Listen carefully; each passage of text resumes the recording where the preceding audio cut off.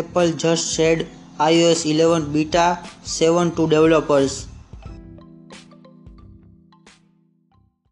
Apple's $1 billion TV moves its company against Spotify, not Netflix.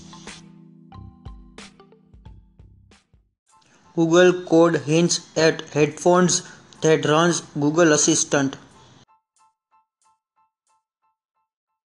Microsoft announces Age of Empires 4.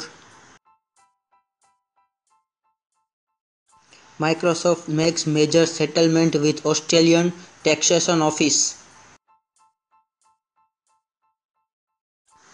eMarketer says that teenage favors Snapchat and Instagram over Facebook. Facebook's colorful status updates are now available on WhatsApp. CNN follows NBC with launch of its own daily news show for Snapchat.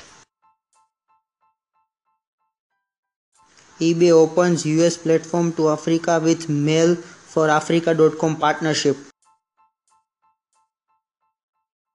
Android O is officially called Android Oreo. Spotify launches in Thailand to continue its Asia push. Google's inbox can finally show multiple email accounts at once.